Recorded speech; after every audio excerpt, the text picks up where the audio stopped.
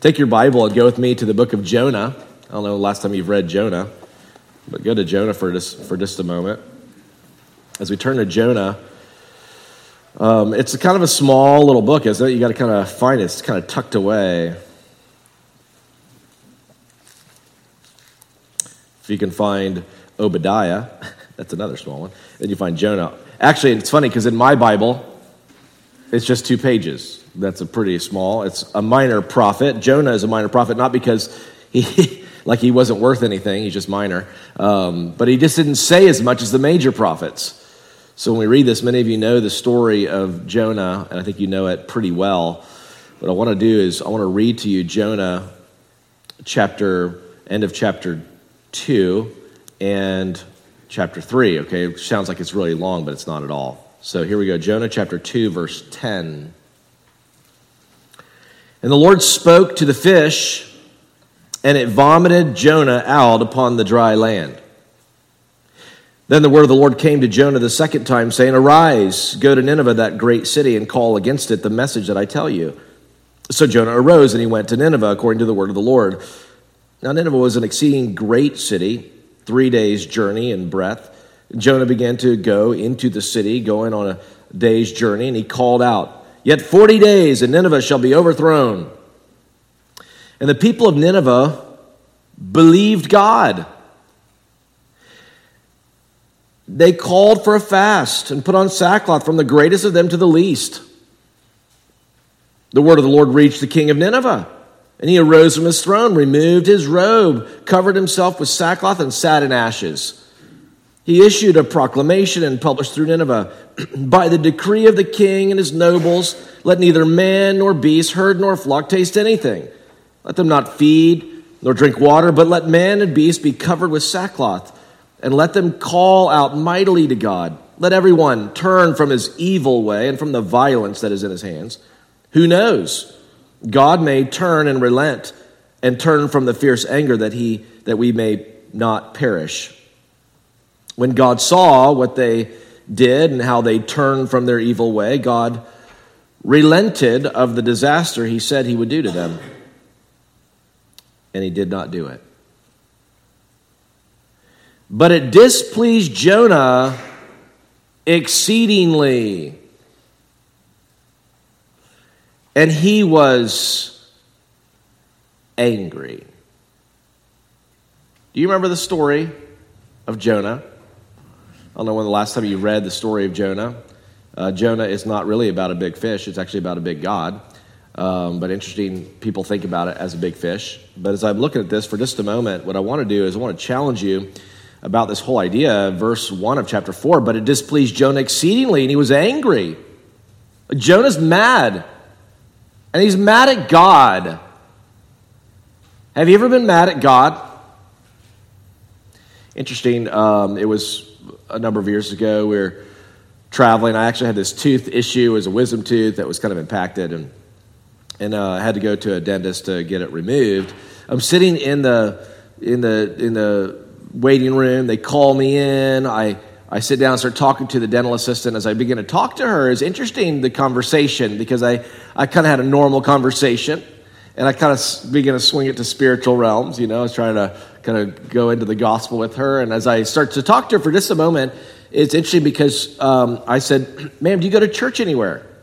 That's kind of a good question. It's actually a diagnostic question. It also is easy to kind of pop into the gospel, with something like this. But I said, do you go to church anywhere around here? And then she looked at me, and all of a sudden her face changed. And she said, church, I wouldn't darken the door of a church because I'm mad at God. That was interesting. As she went on to continue why she's mad at God, I said, really, what's going on? And she said, I'm mad at God because he took my mom. My mom, she loved God, and she's this born-again, Christian. And I just, in the process of this, it's like, and then I can't remember what it was. It was cancer or something like that, but she passed away. And she says, I'm just mad at God. I can't believe he would do that. And trying to help her, I said, taking some ease there, but I said, well, if she is born again, like you said, you know where she is, don't you? I mean, she would be in heaven. She would be with the Lord. And do you know that she wouldn't want to come back here? Okay, just so you know, if you die in Christ, you will never want to return here. I mean, what a blessing it is to be there because of eternal bliss, no more pain, no more sorrow. She's with Jesus, And I said, do you know why that people die? And I began to bring her back. I said, in the book of Genesis, it kind of tells us about, here's Adam and Eve, and they've got this perfect relationship with God. There's been no issues, no struggles, and stuff like that. So and they've got this fellowship. They can talk with God. And I mean, it's literally paradise on earth. There's no sin struggles. There's no sin curse. And then Adam and Eve choose to rebel against God. They choose to go their own way. And the moment they rebel against God, the sin curse begins to fall upon the whole world. In that sense, I said, because of that, Scripture even talks about, it says this, for as by one man's sin entered into the world, and then death by sin, therefore death passed upon all men. Why? Because all have sinned. In other words, what's the problem? Why do people die? They die because of sin, because of the sin curse. That's why you're going to die. You were born sinners. And we will die. That's what's going to happen to every person because of the sin curse. But interesting, who came to fix that? I mean, God did. God steps in. And then he tells them about Messiah in the future. In one sense, I'm saying, don't get mad at God. I mean, if you're going to get mad at someone, maybe you want to get mad at Adam and Eve. But I don't know if I'd get mad at Adam and Eve because they sin, because how often do you sin? And I sin every day. So therefore, it's not really smart to get mad at Adam and Eve. Maybe you should be mad at the devil, because here's the whole point, is God, Jesus, came to save. So why would you get mad at God? But isn't it interesting? I think if we're all honest, there are times in our life where we do get mad at God. It's just like things are not going the way I thought. If I were in control, and praise God you're not. You know what I mean? But isn't that interesting? So as we look at this, really what I want to do is challenge you, don't get mad at God, but I want to think through this for just a moment as we would look at this. So let's pray and ask God's help, okay? Lord Jesus, thank you so much for my friends here. I pray that you would use your word in our hearts and our lives today, that we would walk out of here, of the church, different than when we came in. I pray for those who need Christ, who have never humbled themselves in genuine repentance and faith in Christ. Lord, would you do a work in their heart and life? And I pray for many in this room who are in Christ, who have humbled themselves, who have repented and trusted in you alone. I pray, would you stir their hearts as believers, that we would be about your business, we would be following you, we would be living worthy of the gospel and sharing that good news. So God, right now, would you prepare our hearts this week? I pray that this week would be a powerful week, that we would give it to you, Lord. There would be nothing of ourselves that we're trying to exalt. We'd be exalting your name, and you would be glorified in all of this. So stir our hearts, change us, mold us into your image. And Lord, empower me now. In Jesus' name we pray. And all God's people said, amen. So we look at chapter 4, verse 1. It says, but it displeased Jonah exceedingly, and he was angry. You could say Jonah is ticked. Now, what's interesting about Jonah, if you study Jonah out a little bit, you will find that, especially in chapter 4, there's a lot of emotions going on. I mean, a lot. I mean, you've got Jonah who seems to be all happy, he's so sad, he's mad. He's like, you're kind of going, whoa. This is a very interesting prophet, And if you read Jonah 1 and 2 and moving up into 3, the truth is you realize that Jonah was told right from the beginning to go to Nineveh and preach this great city, the message that I tell you to preach. And instead of going to Nineveh, what did he do? He goes the opposite direction. And he's supposed to be going north, east, and he goes southwest. He gets on a boat. He pays the fare. He even tells them, I'm running from God, kind of that kind of idea. And he gets on the boat, and then the raging storm, God sends a raging storm where the mariners, they think they're going to die. It's they start throwing things overboard. That's their way. That's their livelihood that they're throwing overboard, which means they would rather live than die. Okay, that's why they're doing this, to the point where they find him sleeping in a boat and they wake him up. Oh, sleeper, what are you doing? And then come to find out, he tells them what's going on. You throw me overboard and your woes will stop. And sure enough, at some point later, they throw him overboard.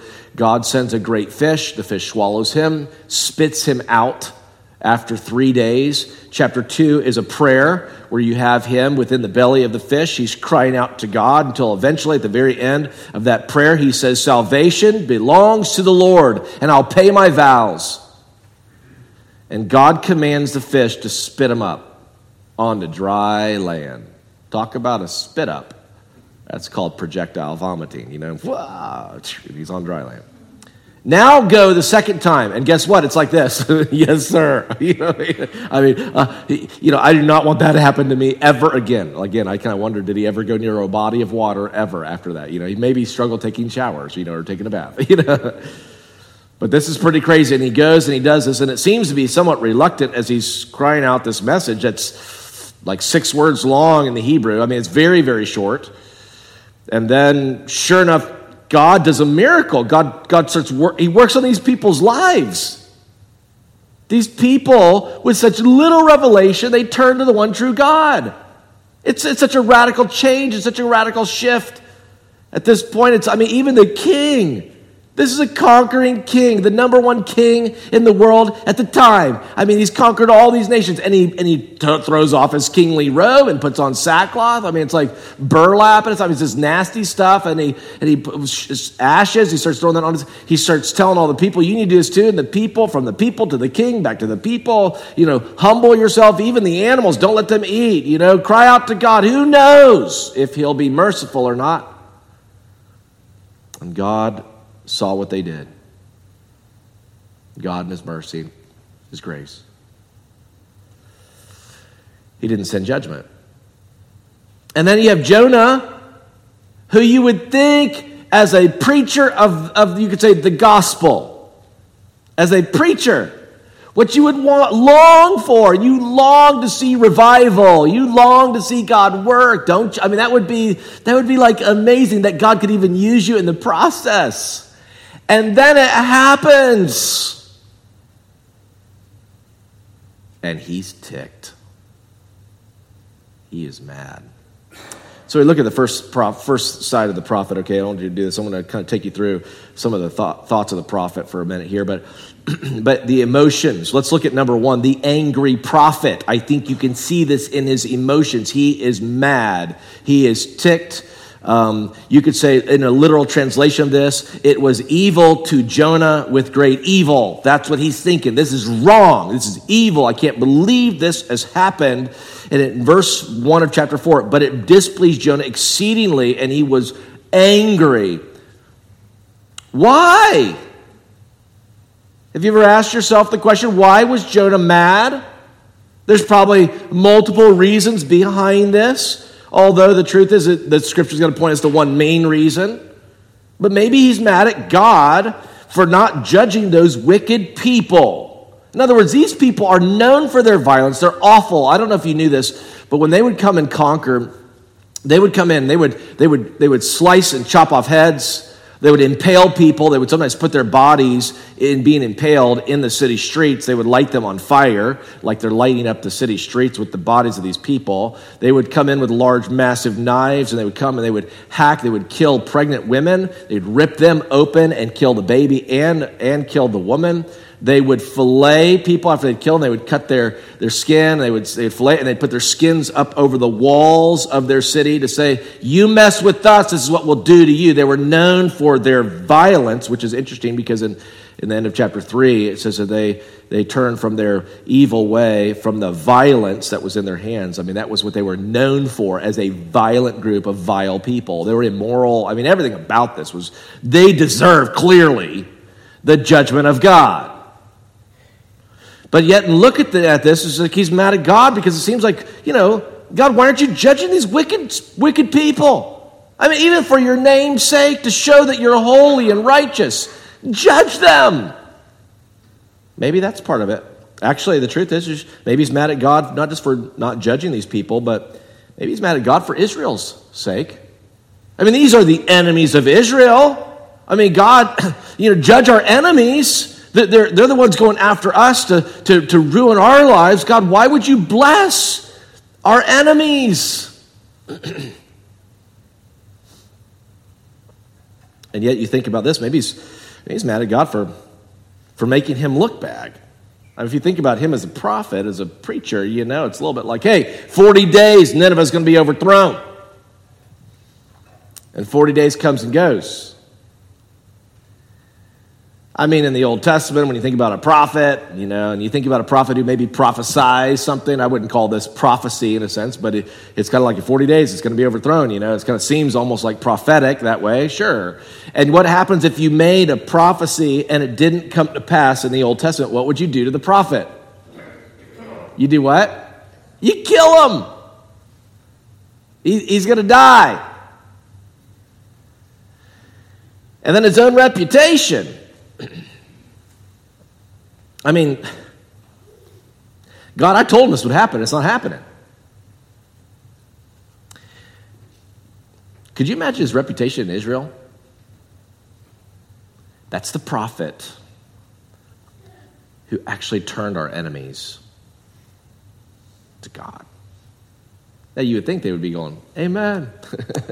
But they're not. These are enemies. Why would you go and bless the enemies? This makes no sense in their mind, in a sense. So you could say maybe his own reputation. Now he's known as the one to actually turn the end. Everything about this just kind of seems bad. But why is he really mad? And I think what you see is he's really mad at God because God did not do what he wanted God to do. That's why he's mad. He wanted God to judge them, and God didn't do that, and that makes him so mad. He wanted something other than what God wanted. And isn't that interesting? Because how often can we be the same way? Here we are, I don't know, maybe your retirement has gone exactly the way you thought. Economy has been so great to you in your retirement funds.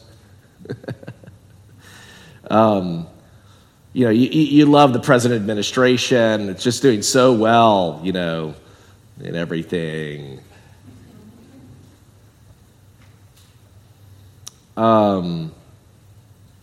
You start thinking about how COVID and cancer hit. People die. So many things not going our way. And he's mad. Can I just tell you this? The moment you get really mad at God, and I would say this is you can even tell God you're mad at him. He's a big God. He's okay. It doesn't affect him really. Oh no, what am I going to do? She's mad at me. In one sense too. It's not going to hurt God that way. And actually, I love that Jonah actually does speak to God in the midst of this. He doesn't just hold it in and go his own way in a corner somewhere. He's telling God these things, which is actually good. But it's interesting because the moment you get really mad at God, clearly you don't know the mind and heart of God. Because your ways and God's ways are different. And can I just remind you, God's ways are always best. You might not always know what he's doing, but the whole point is he's always best. He never gets it wrong in his judgment. Did you know that? Never. Which is so interesting. Even the most evil things within this world that happen, God can turn it to good and actually can bring even judgment upon that. It's interesting how God is so at work. I think of me, I'm I'm a normal guy, a one-track mind kind of person, kind of feel, I can do one thing and at one time good, you know what I'm saying? And I'm not a multitasker, and some of you women can do a bunch of things. But then you go, well, how would you even deal with the whole world at the same time? That's radical. And that's God. But here's the prophet. Number one, he's angry. He is ticked. Number two, he goes from angry to being pouting.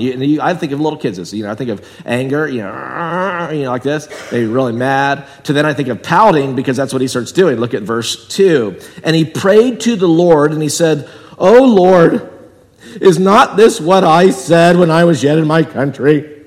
That is why I made haste to flee to Tarshish, for I knew that you are gracious and merciful. You're gracious and merciful, slow to anger, and abounding in steadfast love, and relenting from disaster. Therefore now, O Lord, please take my life from me, for it is better for me to die than to live." What? It's almost like, did you read what I just read? because he's mad and he's pouting. I mean, then you can imagine this, like you sometimes see anger, with a little kid, and so occasionally you'll see it with adults too, And then he starts to go off his own direction, and he's pouting, It's like, and you see little kids do that sometimes, where their lip sticks out, and then it's like they fold their arms maybe, and they're kind of giving you that silent treatment, and kind of hiding in that sense and in a corner. And what are they doing? The whole, and I get it. Some of your grandparents or even great-grandparents, and you think that's cute. You're like, oh, look at them stomping away, the little lipsticks out. They walk off like that.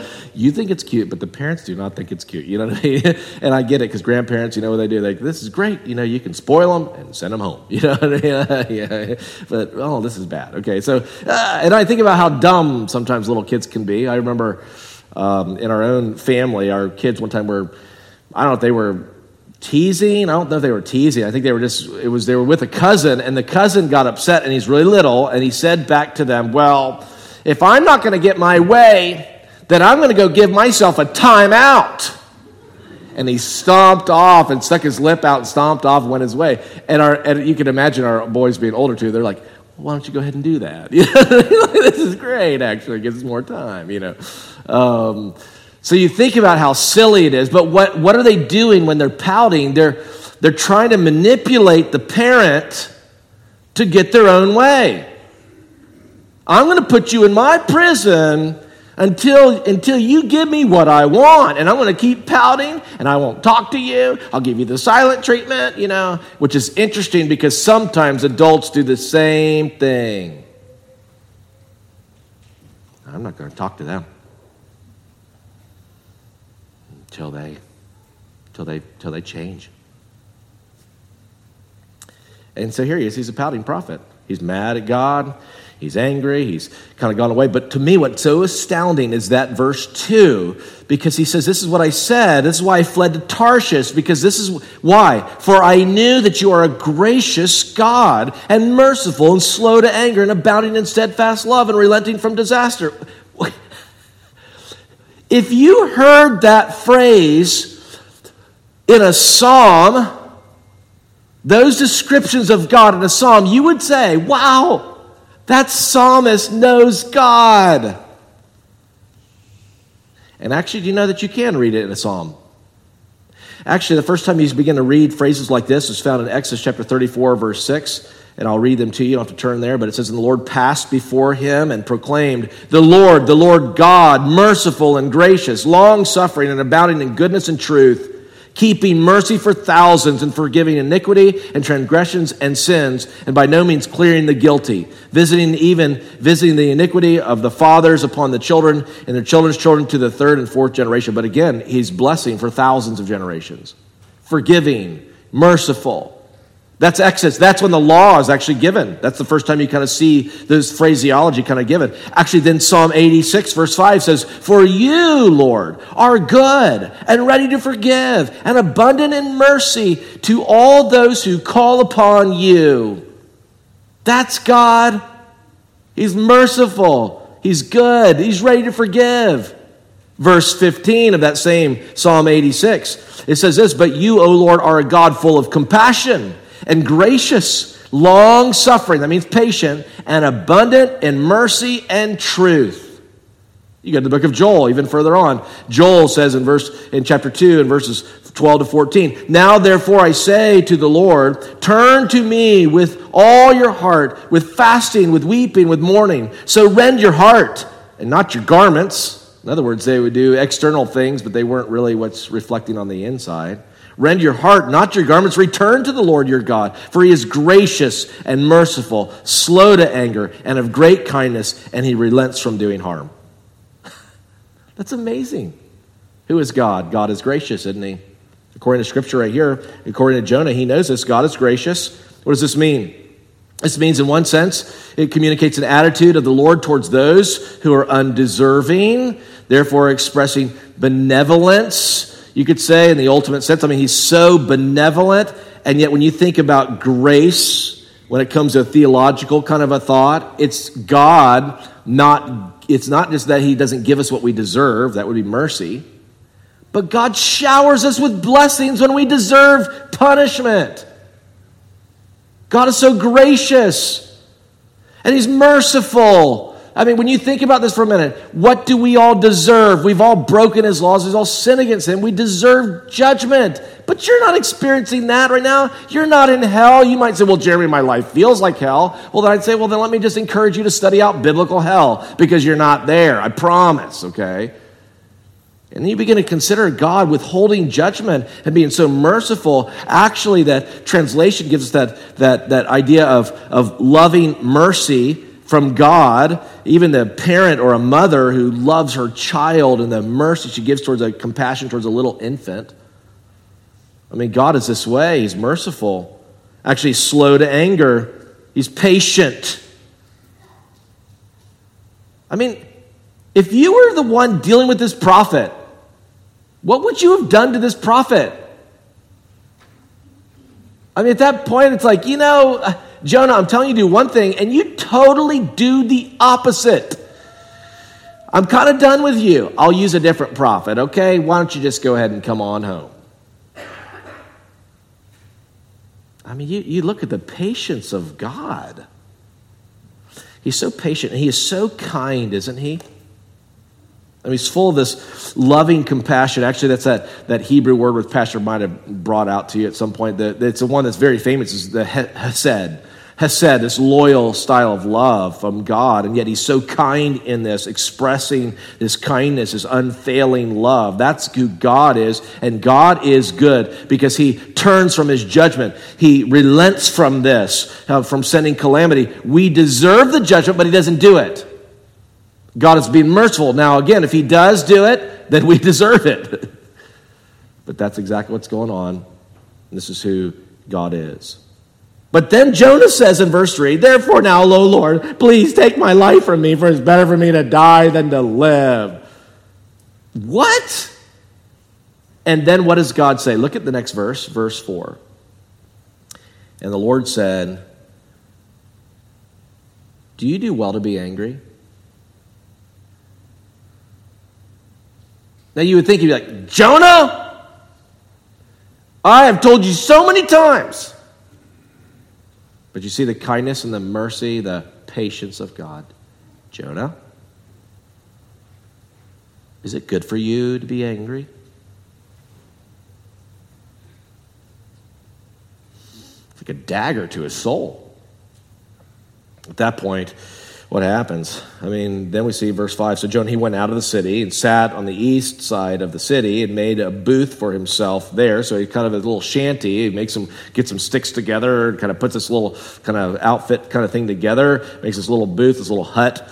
He didn't have time to dig and put footers in with some concrete or something like that. It went pretty fast. And he sat in the shade till he would see what would become of the city. So this is actually really good for him because he's thinking, I've got a place of shade. I'm outside of the city. God's going to send judgment, fire from God. He's going to destroy them. And which is interesting because now the Lord God appointed a plant that he made it come up over Jonah that it might be shade over his head and save him from his discomfort. What's even more exciting, notice verse 6. So Jonah was exceedingly glad because of the plant.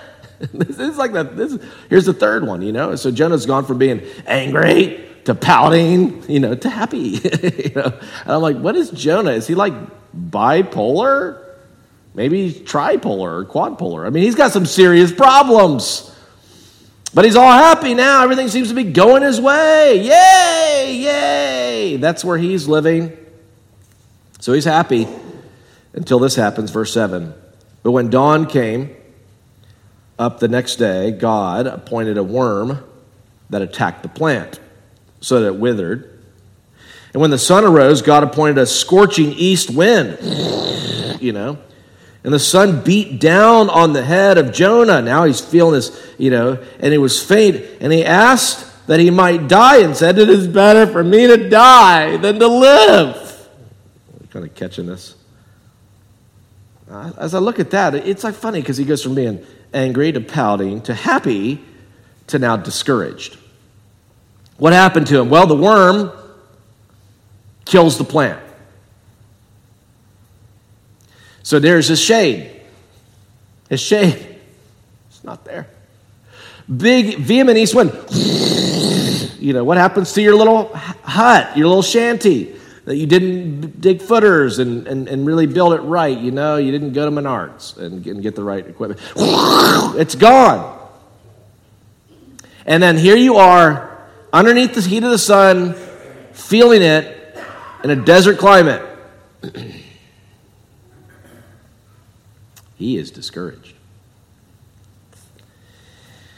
But you know what? God knows how to humble us, doesn't he? He knows what we need when we need it. And I don't know if you've realized all of these things. If you read Jonah, you can't get away from, as Jonah keeps making the decisions to go against God and go his own way consistently, how God is the one who sends the storm. God is the one who sends the fish. God is the one who tells the fish to spit him out. God is the one who actually who creates the plant that quickly. God is the one to send the worm. Now again, you might think, okay, God's not in the details. We're talking about a worm here. Like the dumb things you hear from people. You know, God is like a clock winder. You know, he started his creation and kind of walked away. You know, I'm like, you clearly don't read the Bible, okay? And then again, for people to say, well, you know, the God of the Old Testament is different from the God of the New Testament, because the God of the Old Testament is like a God of wrath, and the God of the New Testament is, you know, so nice and kind and merciful. And I'm like, you still don't read your Bible, do you? Because, I mean, just read Jonah. Look what he did. And then you think of Ananias and Sapphira. Look what happened. You know what I mean? That's New Testament. So you have this discouraged prophet, but he's humbled. And how does God humble him? Watch what God does. In verse 10, as you see this, he wants to die. Verse 9, but God said to Jonah, do you do well to be angry? Verse 9, for the plant. This tells you this. God knows what he's really mad at.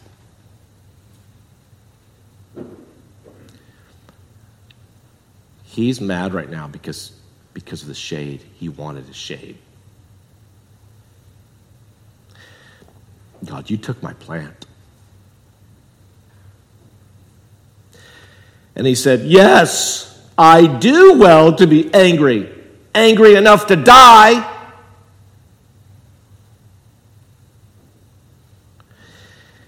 And the Lord said, you had pity, or you pity the plant, Jonah, for which you did not labor, nor did you make it grow, which came up into being in a night and perished in a night. And should I not pity Nineveh, that great city in which there are more than 120,000 persons who do not know their right hand from their left, and also much cattle? Question mark. And the book's done. Honestly, you would think if you and I were in charge of this book, we would have finished the book at the end of chapter 3, where God didn't perform all this evil, in a sense, or this judgment upon these people. And that would be great revival happened, and amen. Well, see what God can do. But see, God is so much more in the details. He's going after even the very specific part of the prophet. He's at work in so many areas, isn't he? He's at work in the mariners. I mean, that's crazy. Even though Jonah is going that direction, he's at work there. He's at work then in Nineveh. And again, He's at work on Jonah. There's a whole bigger purpose than what we sometimes see. We see a little glimpse. We see the tree, but we can't back up enough to see the big picture, and God knows it all and is in all the details. So as you look at this, should I not pity Nineveh, that great city where there were more than 120,000 persons who do not know their right hand from their left, and also much cattle? Okay, wait a second. There are two views here, really two main views. What does he mean by this? They don't know their right hand from their left. Well, it could be. The idea is, hey, it's like there's just no real moral compass with these people. I mean, come on, give them some pity, 120,000 people. Or if you look at it literally, who in our culture and our world would not know their right hand from their left? And who would that be? Well, I can tell you, as he says children, I think about junior camp, I actually I love preaching to juniors. It's super fun. And juniors, 3rd through 6th grade. Well, you would think they would know their right hand from their left, some of them, but some of them don't. I think of the younger kids, it's like, because I'll say sometimes, okay, kids, raise your right hand, and you'll see kids go. And then they go.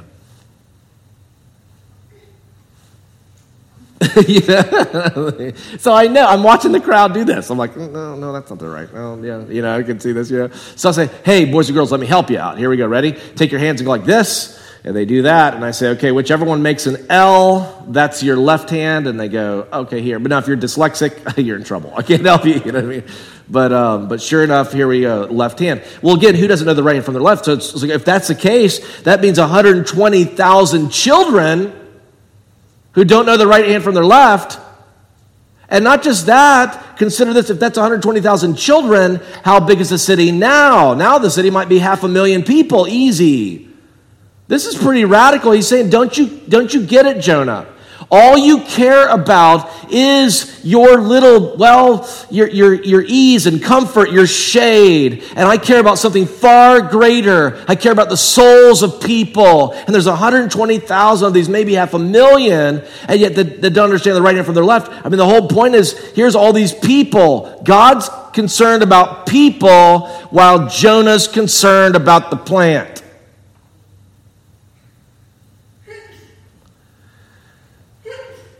Does this sound familiar?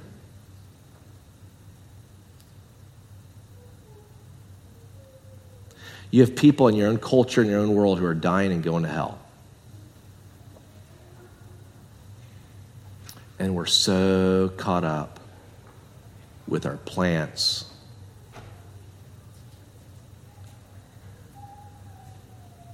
It's not wrong to do renovation work at your house, have a nice lawn. But we can get off focus real fast.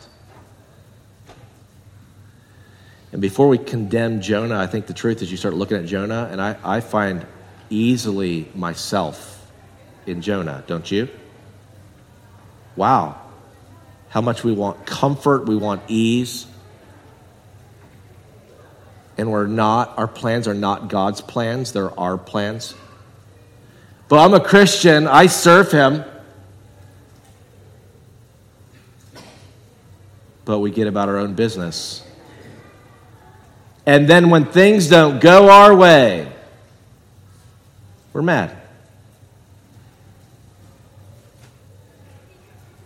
Do you not realize that if the people of Israel read this, do you know whose side they would naturally side with?